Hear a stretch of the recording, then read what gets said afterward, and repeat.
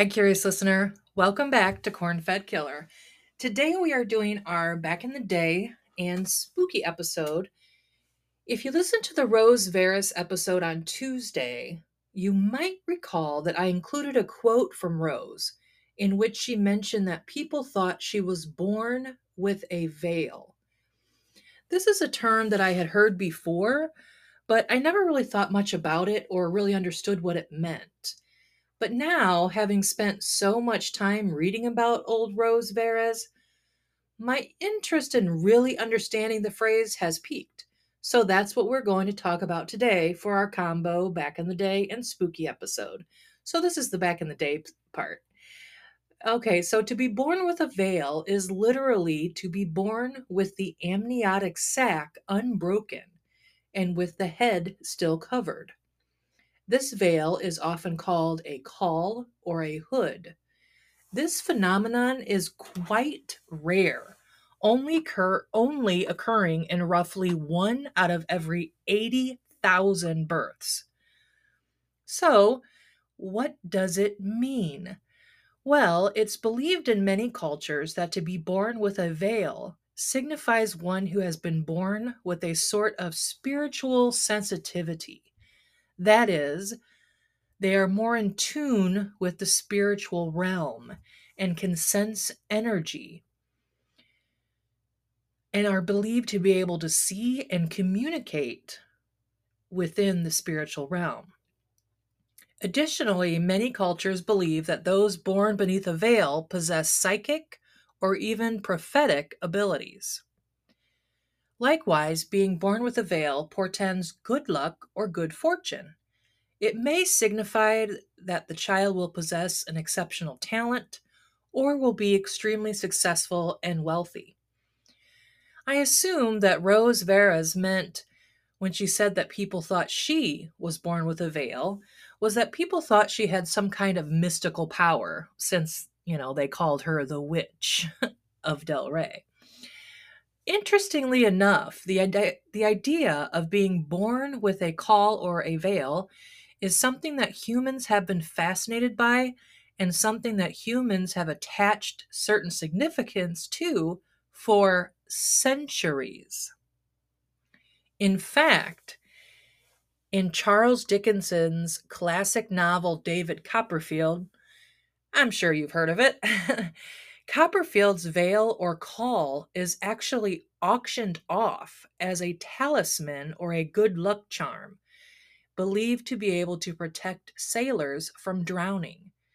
The power of a call to offer protection against drowning, death, or evil is found in several literary pieces going back almost to the Bible and in many cultures.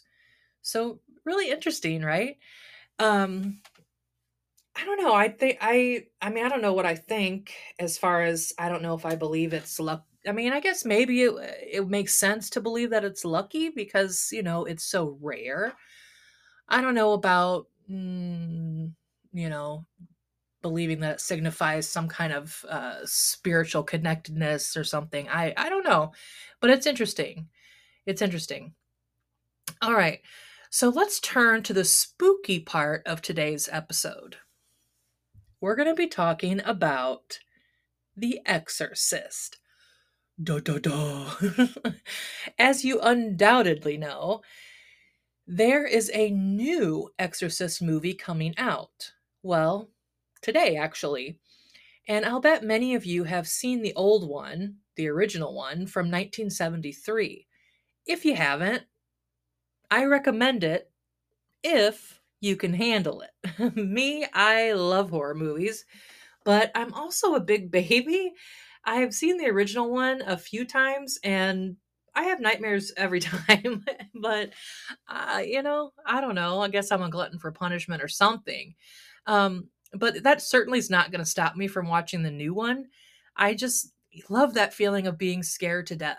I think that's in a lot of us, right? We go to haunted houses, we watch scary movies. There's something about that feeling. All right. So, you know, it's cool. I'm sure many of you can relate. Otherwise, you wouldn't listen to true crime stories, right? So, okay. Um, so you may or may not know that the original movie was indeed based on a true story. Now, before we get into it, let me just say that I did also look at the new version that's coming out today. That one is not based on any fact. All right. So, to be clear, the movie in 73 was based on a 1971 book by a man named William Blatty. Now, Blatty wrote the book after learning about the possession and exorcism of a boy called Roland Doe while in college. So let's get into Roland Doe's story. Now, in case you didn't notice, Doe, you've heard of John Doe, Jane Doe. This is the same sort of thing here. Um, Roland Doe, because no one really knew exactly who it was for a very long time. Just that it was like an R name and where it took place. So that's what it was. That's what he was called. All right. So Roland's story takes place in Cottage City, Maryland, in the late 1940s. 1949, when he was 14 years old, is when he had the exorcisms to be exact. And curious listener, wouldn't you know it? It all seemingly started with a Ouija board. You see, Roland asked for one for his birthday that year, and his Aunt Harriet, I can't believe I just said aunt. I guess I've been listening to the Morbid podcast because they always say aunt. Here in the Midwest, we say aunt. Okay. So his Aunt Harriet, after his aunt passed away, the family tried to communicate with her using the Ouija board. After this, Roland got mysterious scratches all over his body, and he began to experience odd phenomena like tapping, scratching on the walls, pounding, things that, didn't have any cause, that, nothing that, nobody was doing it that he could see. So the scratches in particular, of course, frightened his parents, and they had him baptized in a Catholic church and even moved to a different house. But these efforts did nothing to help Roland. In fact, during the baptism, Roland apparently went into a violent fit, screaming, clawing, and thrashing about. Roland continued to experience these terrible things, scratches on his body that came out of nowhere. Scratches started to appear on his bed, on the mattress, on the headboard. His bed would move and shake violently on its own. His parents took him to doctors, experts, and a psychiatrist, but none could find an explanation for what was happening to Roland, nor could any of them put a stop to it. Finally, a priest named Father Raymond Bishop reached out to the family and he performed multiple exorcisms on Roland. The one that inspired the exorcism you see in the original movie, is an exorcism that took place for real and had to be stopped in the middle of it because Roland had ripped out a spring from his mattress and threw it at Father Bishop. And also, just like in the movie, Roland reportedly thrashed about, spoke in Latin, which he didn't know, and when he spoke, it was in a deep, unfamiliar voice, like that, evil demon voice like Reagan in the movie. And he also vomited, urinated on himself, and spit at Father Bishop during these exorcisms. After this one particular one with the mattress spring, a few days after it, deep red scratches appeared on Roland's back, and they spelled out the name Louis, Louis. In the movie, if you remember, if you've seen it, if not, I guess I'm giving something away here. But in the movie, scratches spell out "Help me" on Reagan. It's and it's a particularly sad thing because it's obviously points to the fact that she doesn't have control over what's happening to her. Well, Father Bishop took this name Louis to mean St. Louis University.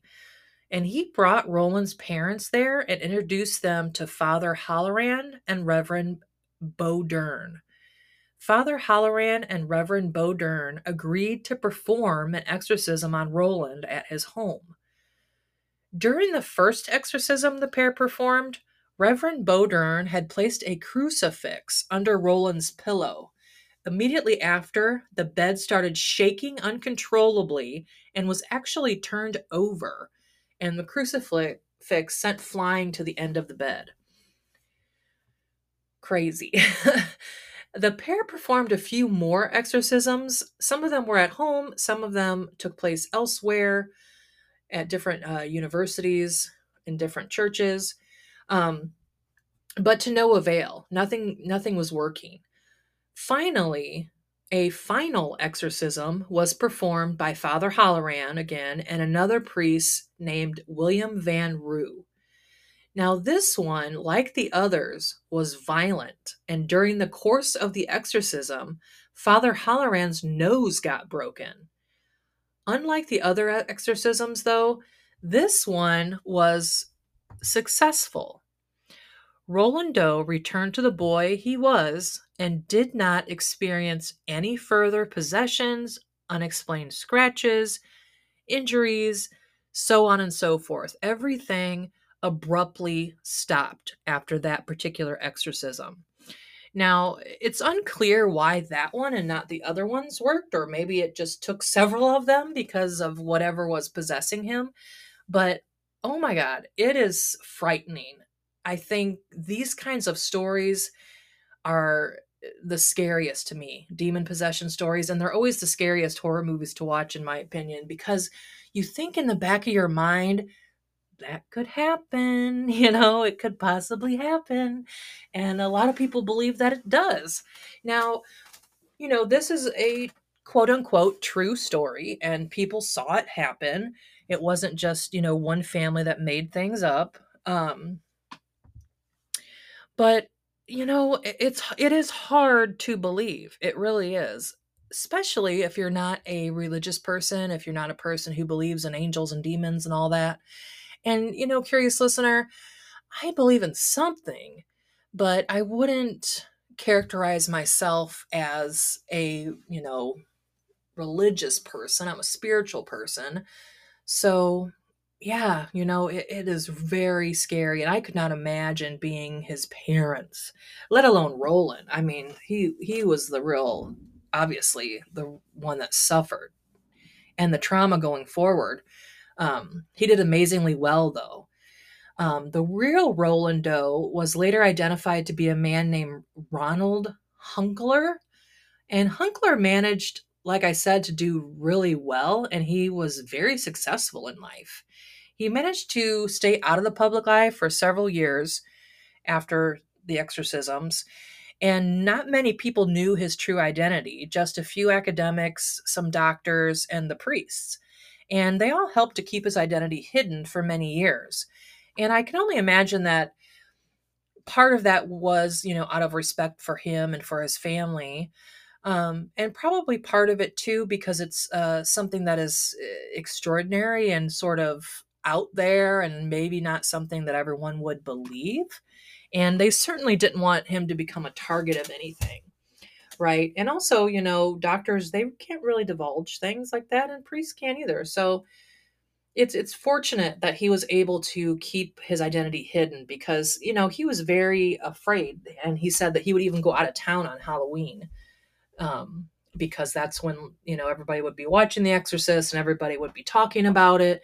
And when the movie came out, it was said that it was based on a true story, and he was worried that somehow his identity would be discovered. And it wasn't for several years. And Ronald actually worked as an engineer for NASA, and he was instrumental in the 1967 moon landing, and he had patents that helped with the Apollo missions. So he did very well, and no one, knew that background.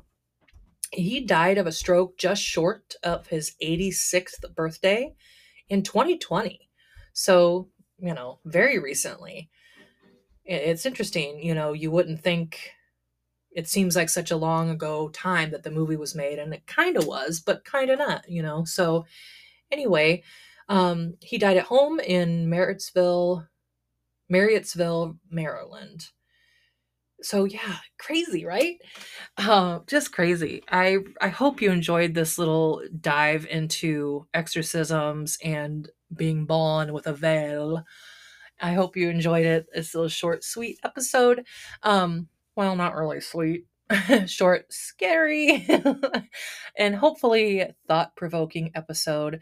Y'all, if you are going to go see that movie, let me know if you see it, what you think, if it's scary. I'm definitely going to go tonight. Um, and I will let you know if I spend the rest of the weekend wide awake. I might. And also, somebody pointed out to me that I forgot to put pictures of Rose on the Instagram. So I will remedy that right now as soon as I get this uploaded. Um, you know, I just forget stuff sometimes. So I apologize. I will put some pictures up there, and we will I will join you again. Hopefully you'll listen again on Tuesday for another true crime episode. Till next time, curious listener. Bye.